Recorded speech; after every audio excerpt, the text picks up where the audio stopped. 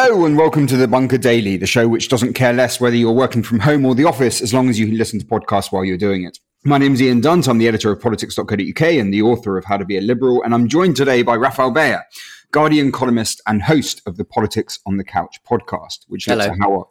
Yeah. Oh, you're already saying hello. I was still, Carry on. Starting to sing your praises, and yet you decided to cut me off, isn't it? No, just you go nuts. Fill a few minutes with shameless flattery. I'm completely relaxed about that. Well, anyway, the podcast looks at how our minds respond to politics and what politics does to our minds. We generally take quite a dim view of people starting podcasts because we despise competition. But in your case, we're obviously extremely supportive. What prompted you to start it up? Lockdown, essentially, being trapped at home and not just trying to avoid the horrible virus, but also because I'd been had some horrible other health issues related to sort of cardiology, and so I really was removing myself from society a bit, and that gave me an opportunity with a friend to just think a little bit about, take a bit of distance from politics. And also, it was a weird time when we were writing the column, trying to write about politics, which itself had gone into this. Remember that strange state of suspended animation at the beginning of the lockdown, and so we played around with the podcast and we enjoyed it. So if people listen to it and enjoy it, which so far they seem to be doing, we'll carry on doing it as long as it's fun. It does intuitively make sense to think about psychology and politics. We have, like on Romaniacs and the Bunker, like very frequently.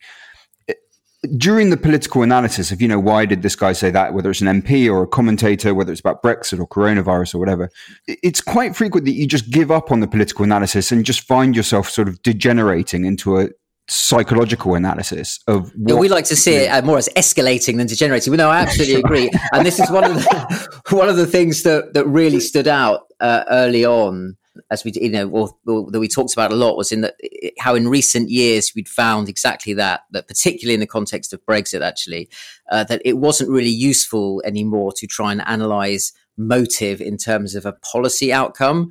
And you found yourself increasingly talking about things like cognitive dissonance, or sort of what is the psychological ladder that will allow this person to climb down from a certain position with their pride intact, or why is this person who has invested so much in this candidate finding it so difficult to see what aspect of that proposition is completely lunatic or is never going to work. And I think that's partly because there's been a lot of literature around this recently. So we've all become much more literate in talking about cognitive biases and availability heuristics and all these sorts of technical terms that help us navigate why we make bad judgments or bad choices. And that's all been massively accelerated by the algorithms on the internet, Twitter, that sort of forces us into these weird sort of cognitive states. So we've just become better at understanding that process and then seeing how it plays out in politics. So it kind of made sense to go, well, instead of just writing that column every week, why don't I sort of carve that out and do a podcast about it? There was someone once told me, sort of in the heart of the Brexit campaign, that there was a sort of psychological test to do with how someone feels when they're with a group of people and someone new enters the room. And that some people feel, oh, great, here's a new person to speak to. And other people feel a sense of threat and anxiety about how that will affect the dynamic. And it was suggested to me that those two personality types map relatively cleanly onto the sort of more liberal, open-minded, Remain side for those who welcome the new person in the room. And onto the sort of Brexity, sort of more, reactionary, rose-tinted spectacles about the past conservative side for those who are anxious about the person coming into the room. Have you read? Does that ring true with you, or is that just a massive simplification? To be honest, the way you've described it just there doesn't ring entirely true, but I do. It's ringing a bell in terms of an analysis. I think, and this might be wrong. I've seen something similar, not related to Brexit, but just in terms of the sort of inward and outward looking personality types and how more likely they are to be conservative and liberal. I think it's in Jonathan Haidt's book, but I might be wrong about that. And it's certainly the case, I think, that, people who have alike temperaments will gravitate towards each other and end up finding alike political positions that might not necessarily... They might speak more to the personality and mood or even upbringing background than to what they like to think are rational analyses of the best policy option in any one given situation. I mean, there was some analysis with that with figures like Trump, I forget her name, the academic who was talking about a type of psychological profile that is extremely receptive to rhetoric around emergency. And, once a sort of a nationalist figure can claim there's a credible emergency, they'll be willing to countenance all sorts of quite extreme policy measures that they otherwise wouldn't have been. They essentially go from a conservative to a nationalist on an emergency trigger. Is there a danger, though, that we kind of overdo the psychology, or is it the opposite, that we spent the whole time not assessing psychology enough, and actually lots of the values and political distinctions that we think of are actually fundamentally psychological?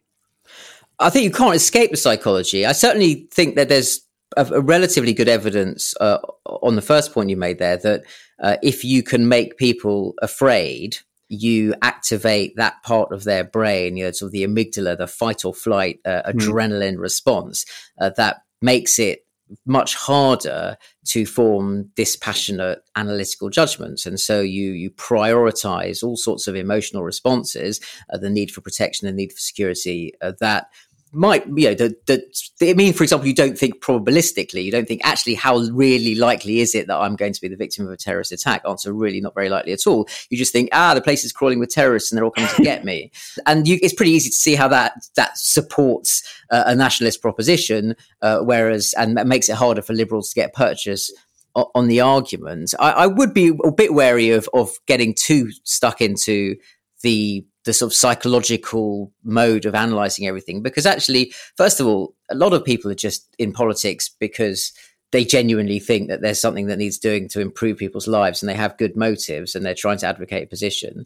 And if you overanalyze the psychology of it, you end up coming out with this very jaundiced view that people are this sort of this almost sort of Cod Darwinian view that we're all savages fighting out over the bones of the same carcass, and there's no actual moral hierarchy in it at all. Do you see what I mean? And I still would definitely resist that view.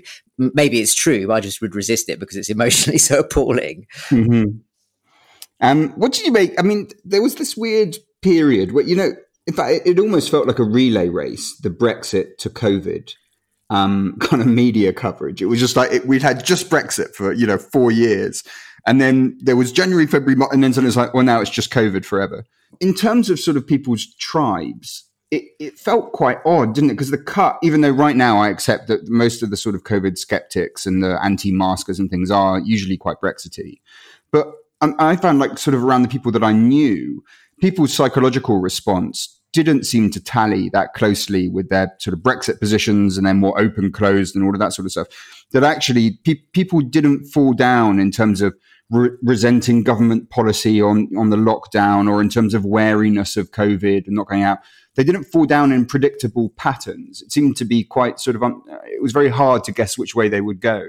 I think in my mind, it's sort of divided into phases. I mean, if you sort of exclude that weird bit in January where the election was over and there were an awful lot of people who think, good, we never have to talk about Brexit again. But the sort of COVID thing hadn't hit yet. So there was that sort of limbo period. Then there was that moment early on where you revealed, I think, a very pent up appetite for solidarity, which coincided with the arrival of the coronavirus pandemic. And interestingly, by extraordinary coincidence, also the anniversary of VE Day, which gave everyone a great cultural sort of apparatus to climb onto and say, yes, we do solidarity, and we go out onto our doorsteps and we clap for the NHS. So that blurred a lot of partisan divisions. And then within that, you also had the fact that the Prime Minister ended up in intensive care. And although there some hyper-partisan people will not have been at all moved by that, I think an awful lot of people just at some level respond to that on a human level rather than the political one. And then the moment that phase ended, I think you can peg quite distinctly to the Cummings affair in Barnard Castle.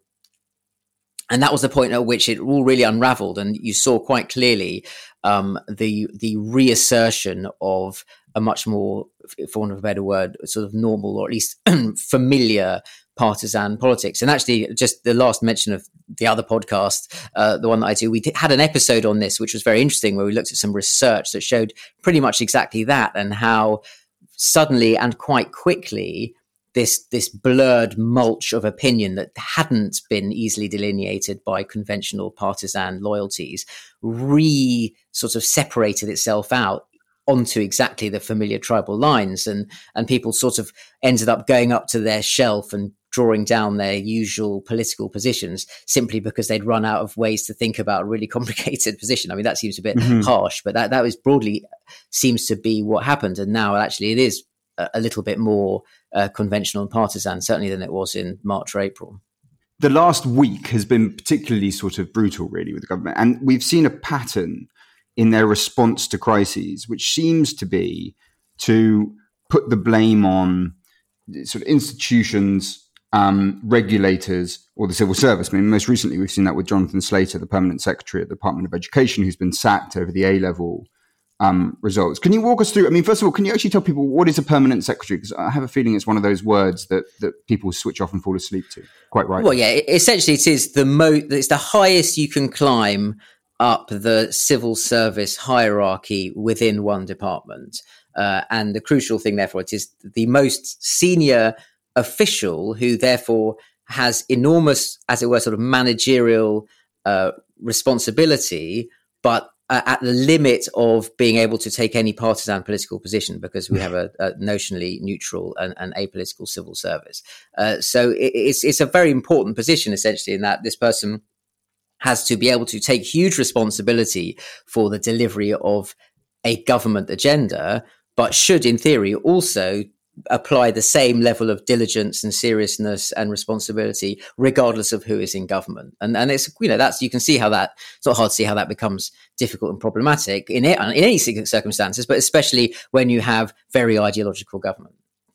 How common is it for them to take the flag historically? I mean, did this happen under Thatcher, under Blair? Not common. In terms of, you have a crisis, a political crisis or scandal, and there's a lot of heat on a Secretary of State, as there has been on Gavin Williamson. And then some of that heat is radiating upwards to the Prime Minister, and people saying, what's he been doing about it over the exams, the grading fiasco, and all the other stuff.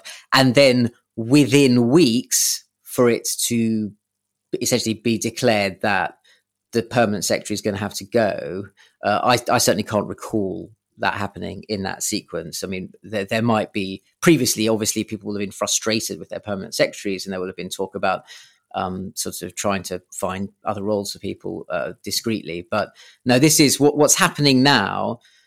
And remember, this is just one of a number of permanent secretaries. The Foreign Office, Home Office. There's been a sort of a year of the long knives, and it's been very explicitly declared by sources close to Dominic Cummings, called Dominic Cummings, who saying, the phrase is, hard rain's going to fall on the civil service. I mean, the perception is, and his well-known doctrine is that the civil service machinery is an impediment to progress, as he would see it, holds things back. And these people can't be trusted because they belong essentially to a sort of Remain-loving cultural establishment that cannot be trusted to handle the revolution that he wants to pursue, broadly speaking.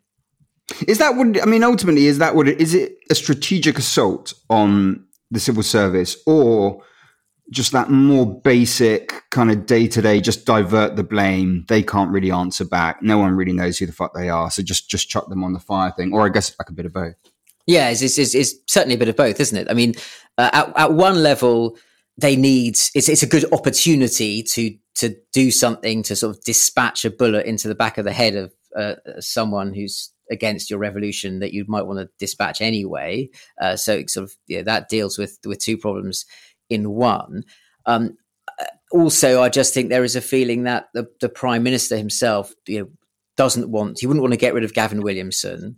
And now that, which is in itself is revealing in a number of ways. First, it's clear that it means he values total loyalty over competence, because I think it's not even a partisan point anymore to say that Gavin Williamson is useless as a Secretary of State. I mean, he obviously can't do that job. It's not as if the need to publish exam grades or open schools in September was an unexpected event. I mean, autumn has been in the calendar forever. It's not, do you know what I mean? It's not, to be taken by surprise by something predictable is bad enough, but to be taken by surprise by something that's literally written in the diary, printed in the diary every year, that just means you can't do that job.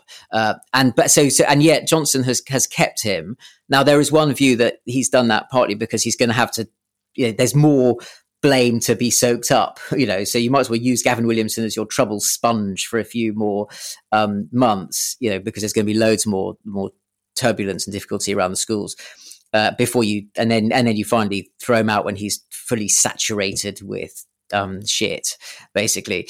That's a really unpleasant image. And yet, I'm actually swearing now because you swear too much on podcasts, and now it's contagious. And now I'm going to do it, so I'm going to try and stop that. But anyway, what was I saying? Yes, Gavin Williamson and the sponge. But the other important thing that I think what this reveals, which is more profound, is that Williamson's doing that job because he will believe what it is necessary to believe and say what it is necessary to say to support the Johnson proposition. And what happens when you have a very, very ideological regime like that is almost by definition, you have to end up promoting mediocrity, because the people who are capable of independent thought or who have their own sort of principle, their own compass for measuring principles, will either dissent or get frustrated. So they'll either leave or you'll have to purge them because they won't agree with you. And so automatically, and you saw it's just what happened sort of over the decades in regimes like the Soviet Union, where eventually the people who were prepared to toe the party line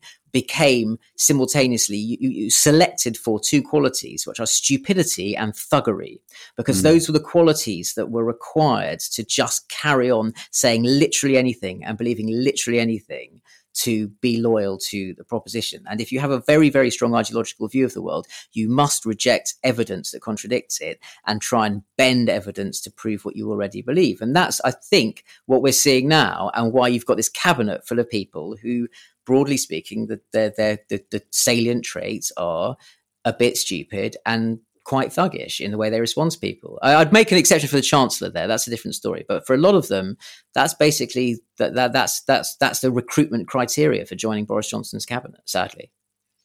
The temptation is to lump together these various sort of institutional attacks, right? So to put the civil service attack together with, sort of Ofqual and Public Health England, and to put that together with the Home Office's attack on activist lawyers and, left-wing lawyers, in other words, lawyers that are doing their job, as a general attack on any kind of institutional scrutiny or restraint of the executive. Is that right? Or is there something qualitatively different about the attack on the civil service? It does seem to be the thing that Cummings, through whatever medium, wants to talk about the most. Yeah, they're obviously related. To the extent that there is this broad brush view that the whole of the British state, the whole of British society has sort of stagnated and failed in some way, and the whole thing needs shaking up. That is core to the sort of the Cummings worldview. I think in the case of the civil service, there is probably a more immediate and pressing and to an extent legitimate frustration that they had to do something really difficult, which was manage a pandemic, and it hasn't worked. And so there will be some actual panic about the structures. So if the Blair government, they used to talk about this problem called, rubber levers, where, you pull on the lever expecting something to happen and then nothing happens. And you think, well, hang on, these levers are made of rubber. They just bend in my hands. What's going on? And Blair dealt with that basically by setting up a delivery unit inside Number 10 and really driving and using targets to drive a prime ministerial agenda through. It's a frustration that lots of people have felt in government. That's not new to this government. I think that the difference is now this willingness to really sort of spill blood all over the carpets, and also I think a crucial difference between this government and the Blair one when they encounter this problem is that actually, although there was a bit of uncertainty in sort of 97, 98, fairly quickly, the sort of Blair government had a pretty clear idea of what it actually wanted to do. And I think that with Johnson, he doesn't really have that. He wants to be prime minister, and then he needed to get Brexit done. He obviously wasn't expecting a pandemic. And so it's a sort of the wheels of the revolution are spinning, and you have all the sorts of the ethical drivers of sort of the moral codes of revolution, the ends justifies the means, this sort of Bolshevik attitude to getting things done. But what they actually want to get done isn't at all clear. So it's sort of, the wheels are sort of spinning frictionlessly without any actual content. Yeah, I was going to ask about that because it's quite hard to discern. You hear a lot about Cummings wants to, burn down the civil service. I don't really get, and I haven't really read anything that tells me what it is he specifically wants to sort of replace it with. There's this sort of vague kind of Thomas Carlyle, great men of history, but translated into modern kind of weirdo genius idea sort of lurking in the background. But beyond that, it doesn't seem clear to me at all what is supposed to go in place of the existing system. Yeah, it's very revealing. And this isn't my point. This is a point that was made to me by someone who had worked in government, which I'm stealing, but I can't name him. So sorry if you're listening, I'm going to steal your point. When you actually look at read Cummings's blog, what you notice is all the examples he uses, a lot of it's military, and it's all here was this great general who did this extremely heroic decision, or here was this, or in some cases it's here's this one-off slightly dysfunctional maths genius who had this great insight that no one else had had. So none of it's about government. So if you go through life thinking, when I get into government, I'm going to make decisions, I'm going to organize it in the perfect way to win the Battle of the Bulge, or whatever the hell it is that he's using as his model. What you'll find is it's a really, really bad model for a lot of government is really about keeping things ticking over or delivering things in the way that you have sufficient consent from everyone that they play along. So, well, what's interesting is that actually the ethos, and you get this, when you try and interrogate what the plan is for Brexit, and where you get, you see this discussion of an idea that the future of British industry is things that haven't been invented yet. It's all going to be AI and industries that we mortals like you and me haven't really imagined, but by escaping from Brussels jurisdiction, we will be able to subsidize these industries, develop them, and become world leaders in them. And those sclerotic Europeans with their rubbish 20th century analog statecraft won't be able to keep up. And it's quite an interesting theory. It's not completely unrealistic at some level, but the problem is, again, it's contentless. Like, well, what are these industries of the future, but that by definition don't exist yet? So that these two things are connected. It's this idea that you can, what you need to do is remove the obstacles to progress. You just burn everything down, and a phoenix will rise from the ashes. But you don't really know what the phoenix is. You're just having some confidence that you'll be smart enough to see it, to recognize it when you see it. I think. I wouldn't be at all surprised if sometime by next spring, Cummings realizes that the flames are too big and hot and there's no phoenix, and he finds a way to walk away from this, because it's, as I say, it's a mixed metaphor.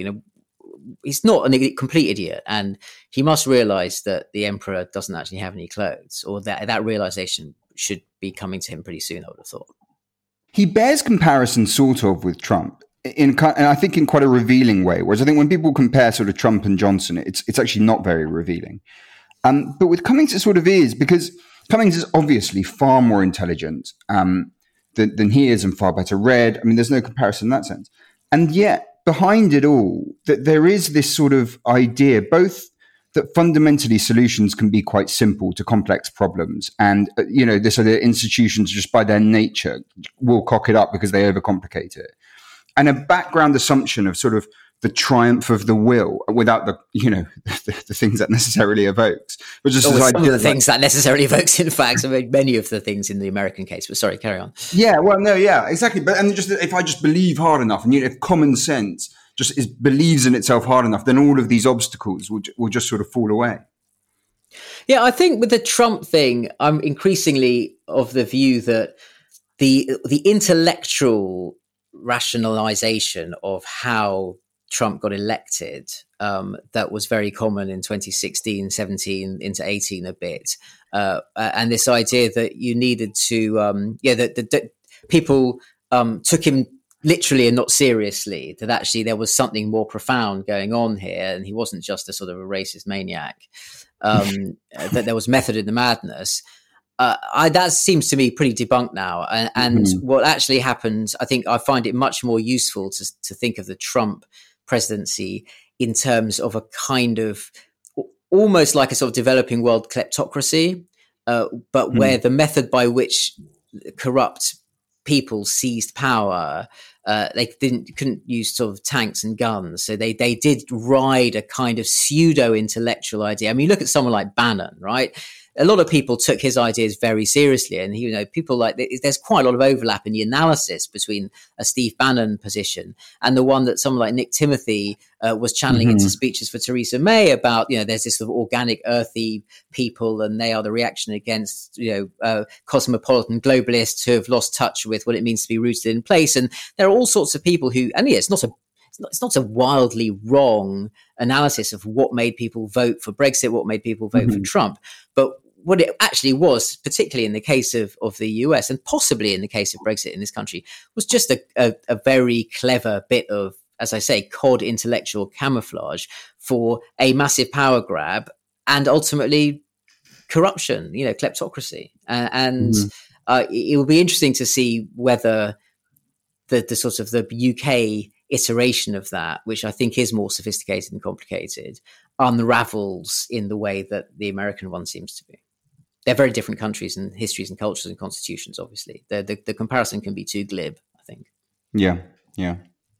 Finally, psychologically, maybe you think I'm talking about Cummings too much, but it seems, if we're dealing with this sort of aspect of it, he does seem to be the only sort of part of intellectual substance, such as it is, to deal with the government. I mean, psychologically, there's a temptation to think that he's sort of reenacting his own life in the policy agenda of, institutions didn't like him. He's this sort of quite weird, but quite effective sort of loner, isn't really enjoyed, and then tries to create a system where loner weirdos get to take over everything and smash up the system.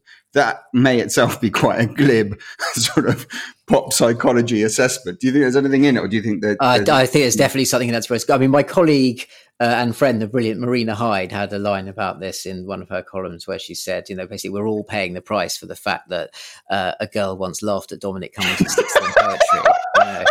It's kind of that I hate to, it's obviously more complicated than that, but you can't help thinking there's an awful lot of truth in that. And on your first point, I completely agree. I really have for a long time resisted the idea that we can get too bogged down in talking about the advisors. Ultimately, it's the leaders that choose the advisors.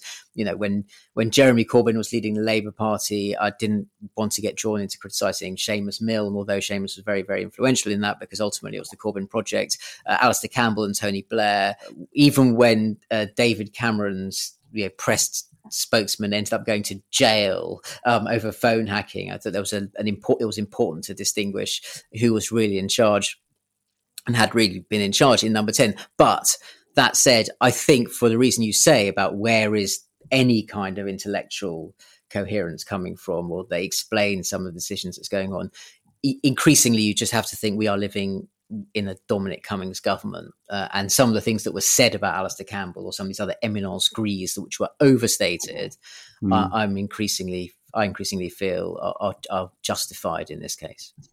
Hey, thank you very much for coming on. Where can people find your podcast? That's a good question. On any podcast reader, wherever your normal podcast provider is, they will find it. Politics on the Couch.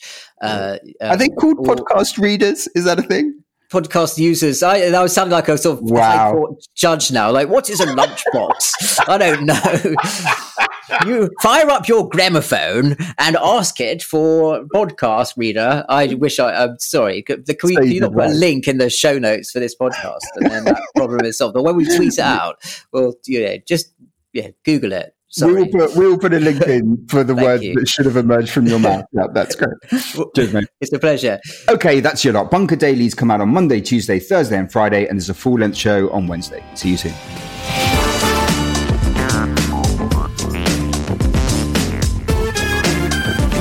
The Bunker Daily was presented by Ian Dunt. It was produced by Andrew Harrison. The assistant producer is Jacob Archbold, and audio production was by me, Alex Rees. Theme tune by Kenny Dickinson. The Bunker Daily is a Podmasters production.